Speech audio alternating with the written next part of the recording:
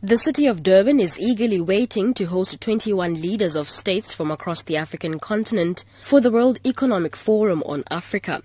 The 3-day gathering consists of breakfast sessions and workshops that will provide a platform for entrepreneurs to share their experiences with international counterparts. The meeting is expected to contribute significantly to the province's economy. However, a local trader, Mantombi Ngcobo, who has been selling her goods on Durban's beachfront for the last 10 years, has a different view.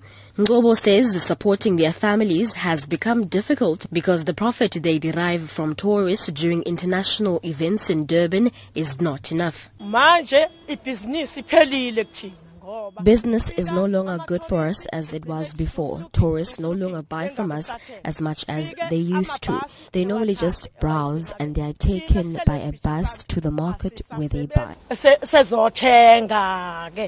Meanwhile, KwaZulu-Natal MEC for Economic Development, Sihle Zikalala, believes the meeting will contribute significantly to the province's economy. This financial year, we will have at least 450 million, which is direct from business event, which will be the total impact of 1 billion. And that is very key in growing the GDP of the province and creation of jobs.